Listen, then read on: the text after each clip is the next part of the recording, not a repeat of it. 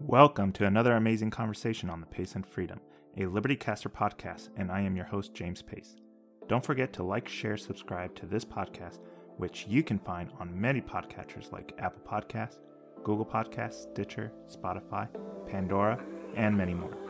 Take the time to like me on Facebook, follow me on Twitter and or Instagram, and find all the links in the description below. Today I have presidential candidate Jo Jorgensen running on the Libertarian ticket, and we discuss how she is the viable alternative to two old white men. Of course, make sure to check out my friends at Liberty Caster, a network of content dedicated to be free and independent. With 5 amazing podcasts and growing, you can find news, interviews, talk shows, and more. Shout out to Torch News with Jake and Brandon, The Exchange Podcast with Kevin Wormhold, Radio Free New York with Kevin Wilson, Voice of Liberty with Henry Connolly, The Commander's Table with Ken Armstrong, Liberty Rant with Larry Sharp, and soon to be more shows for your independent and freedom fix. Before we get started with today's conversation, I want to talk about Cash App and how you can get $5 or more for free. Cash App is the easiest way to transfer and receive money between friends and family. You can also make purchases with your free Cash App debit card anywhere Visa debit cards are accepted. With Cash App, you can also purchase and sell stock in the stock market for as little as $1 with no fees. You can also purchase and sell Bitcoin. How to earn your free $5? Download the Cash App from your app store and sign up using the referral code in the description, and $5 automatically goes onto your account. Want to earn more than $5? Refer your friends and family to sign up by inviting them from your Cash App. And for every one person that signs up, you earn $5 for free. Now, without further ado, enjoy this conversation.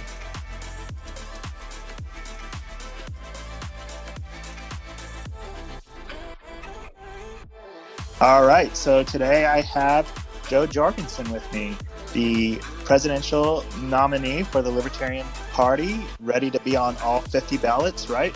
Or all 50 states? Yeah, we're headed there. Good. Wow. Well, I mean, congratulations. And I mean, what was it like when you got the word that you got the nomination? Was it expected or was it unexpected? Well, we had worked very hard for it, and we all thought I was the best candidate. And we we've been doing a little of our own polling, so it looked like things were going to go our way. But still, once it happens, it's still not. Now you really have it. Now it's not just right. We think. So I'm so excited that I've started this journey here. Good. I'm pretty excited about it.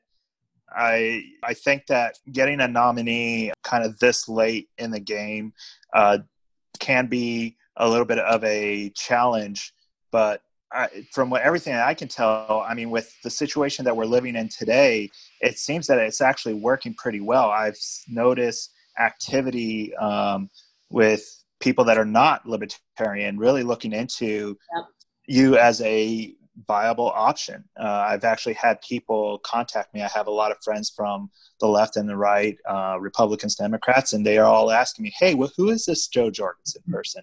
Where can I learn more? So it's great. For my podcast, I have a lot of listeners that are not libertarian.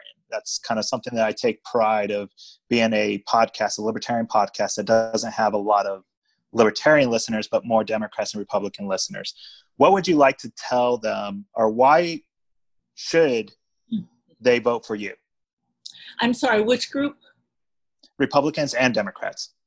Okay. Well, I give each of them a different message because they have shown different interests. So from the Democrats, I try to remind them that their party originally was the party of peace, that they were the anti-war party. They had many anti-war demonstrations decades back, and now the party has deserted them. Now we've got big war, just like we've got big government. And if you want peace, the Libertarian Party is the only person to go to. Even Barack Obama had wars in 7 different countries. So, and by the way, George Bush had wars in 3 countries. So now, of course, the wars were a bit larger with Bush, but still, the point is the Democratic Party is no longer the party of peace, no longer the party of you get to make your own choices. The Republicans, on the other hand, Many fine Republican voters want smaller government, and that's what they keep asking for, and they're not getting it. And this has been going on for decades. A lot of people bring up Right. Donald Trump. Well, I'd like to point out, because a lot of Republicans don't realize, that you go all the way back to Ronald Reagan. And everybody says, oh, he made government smaller. He cut taxes. Well, he cut taxes, but that just gave them more money to spend because Art Laffer was right. So what they had was, for 8 years, the budget got bigger year after year after year for 8 years. And then now we have Donald Trump, which a lot of voters who hadn't voted ever or hadn't voted for 20 years said, we want an outsider. Finally, here's somebody worth voting for. And they went and registered. And unfortunately, they're getting the same big government. Trump promised to get rid of the deficit, promised to make government smaller, and the deficit only is getting larger. Right. And I, obviously, me being a libertarian, I completely agree. The issue that I've gotten from a lot of people from different parties, the Republican and Democrat, is how will you work as a president, a libertarian president with a libertarian agenda, work with a dual party legislative branch? It's going to be really difficult. They're going to probably throw, curveballs left and right at you. How are you going to handle that? Well, first of all, I'm going to remind them who's president.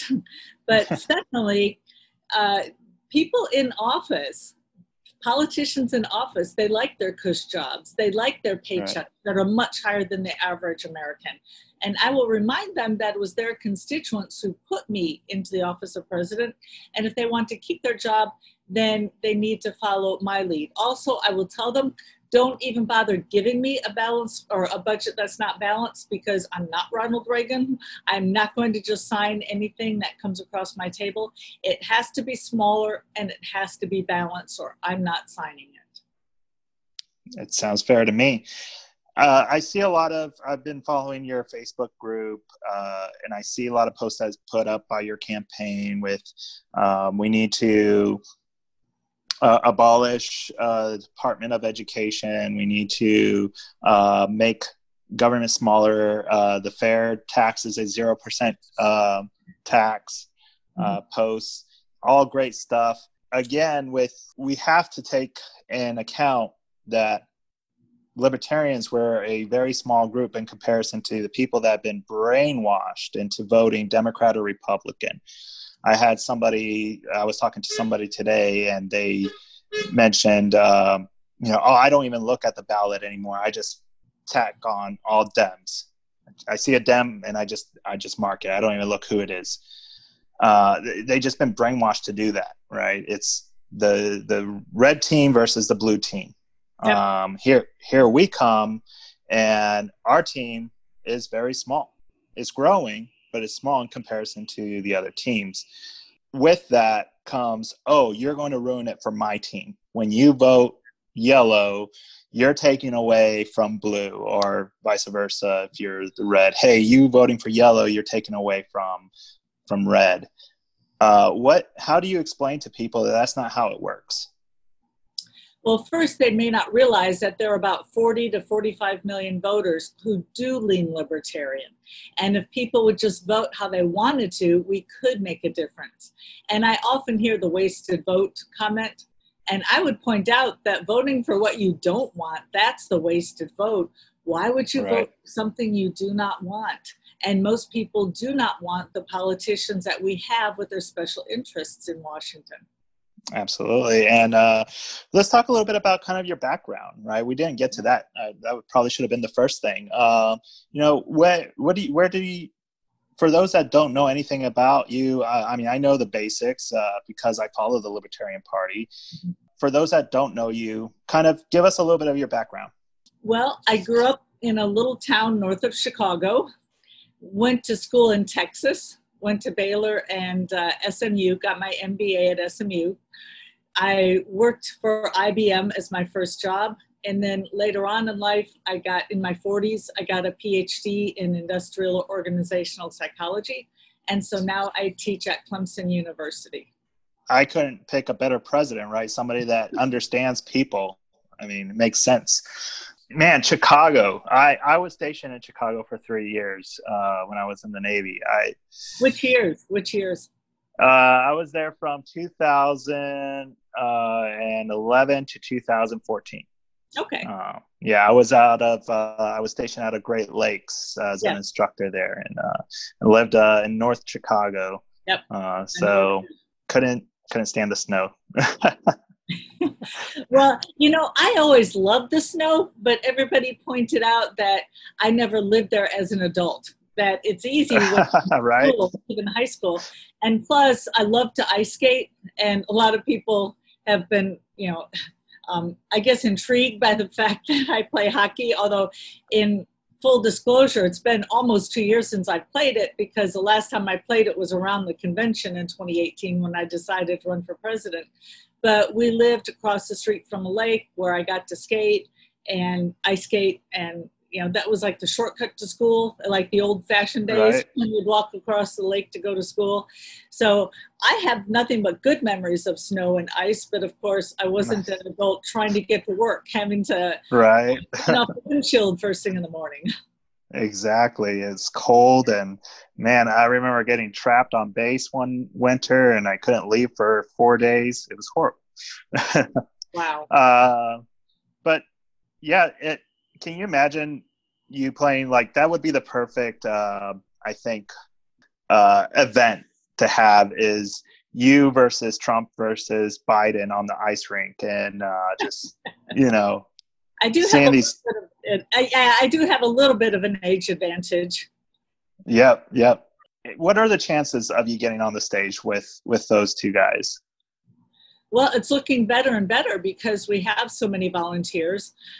And what's really exciting is that so many volunteers are non-libertarians. We didn't expect so many up front because I was just nominated. We haven't really had a chance to get out there and explain who we are. So we are just ecstatic. And a lot of people, instead of, a lot of volunteers will join a campaign and say, well, I like to spread the libertarian message, right? Lifelong libertarian. But these people are saying, I want Joe to be president.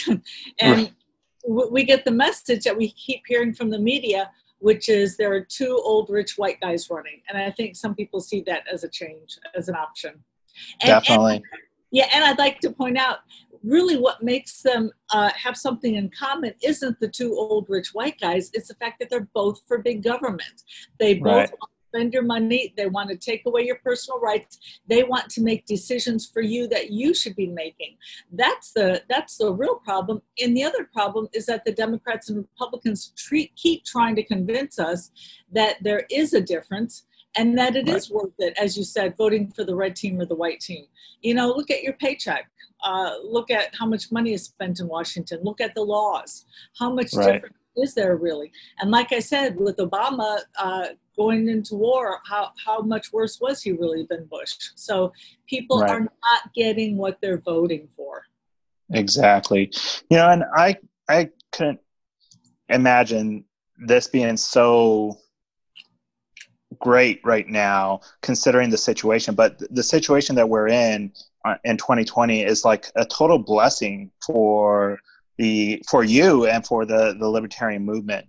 I think people really have had their eyes open with how much government overreach there is, with COVID-19, with the riots and the protests.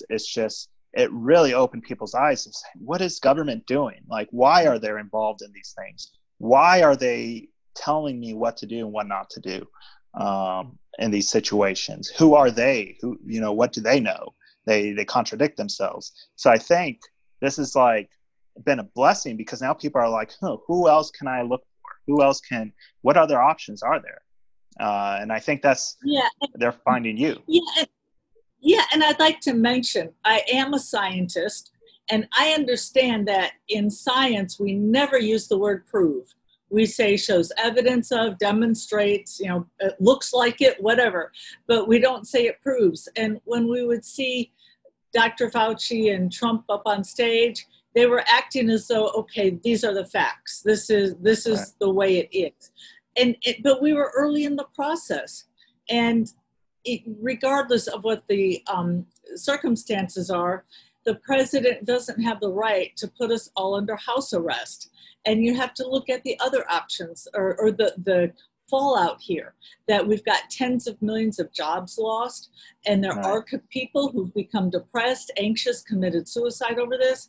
So they try to fix one problem and they instead create another problem, and just, what they always do. Right. I mean, it's like their solution to everything is to create a different problem to keep people distracted from the original problem. Yeah, you mentioned the word distracted. I think that's why they have these phony fights, Nancy Pelosi versus Donald Trump. They both want bigger government. They both want to take your rights away, but they pretend like there's a real choice to distract you from what they're really doing. Like, don't look behind the curtain here where we've just passed all these laws. Absolutely. Was it Nancy Pelosi who said we have to pass the bill so we can read the bill or whatever? So by creating this false narrative, people think that they have a choice when they don't. Absolutely.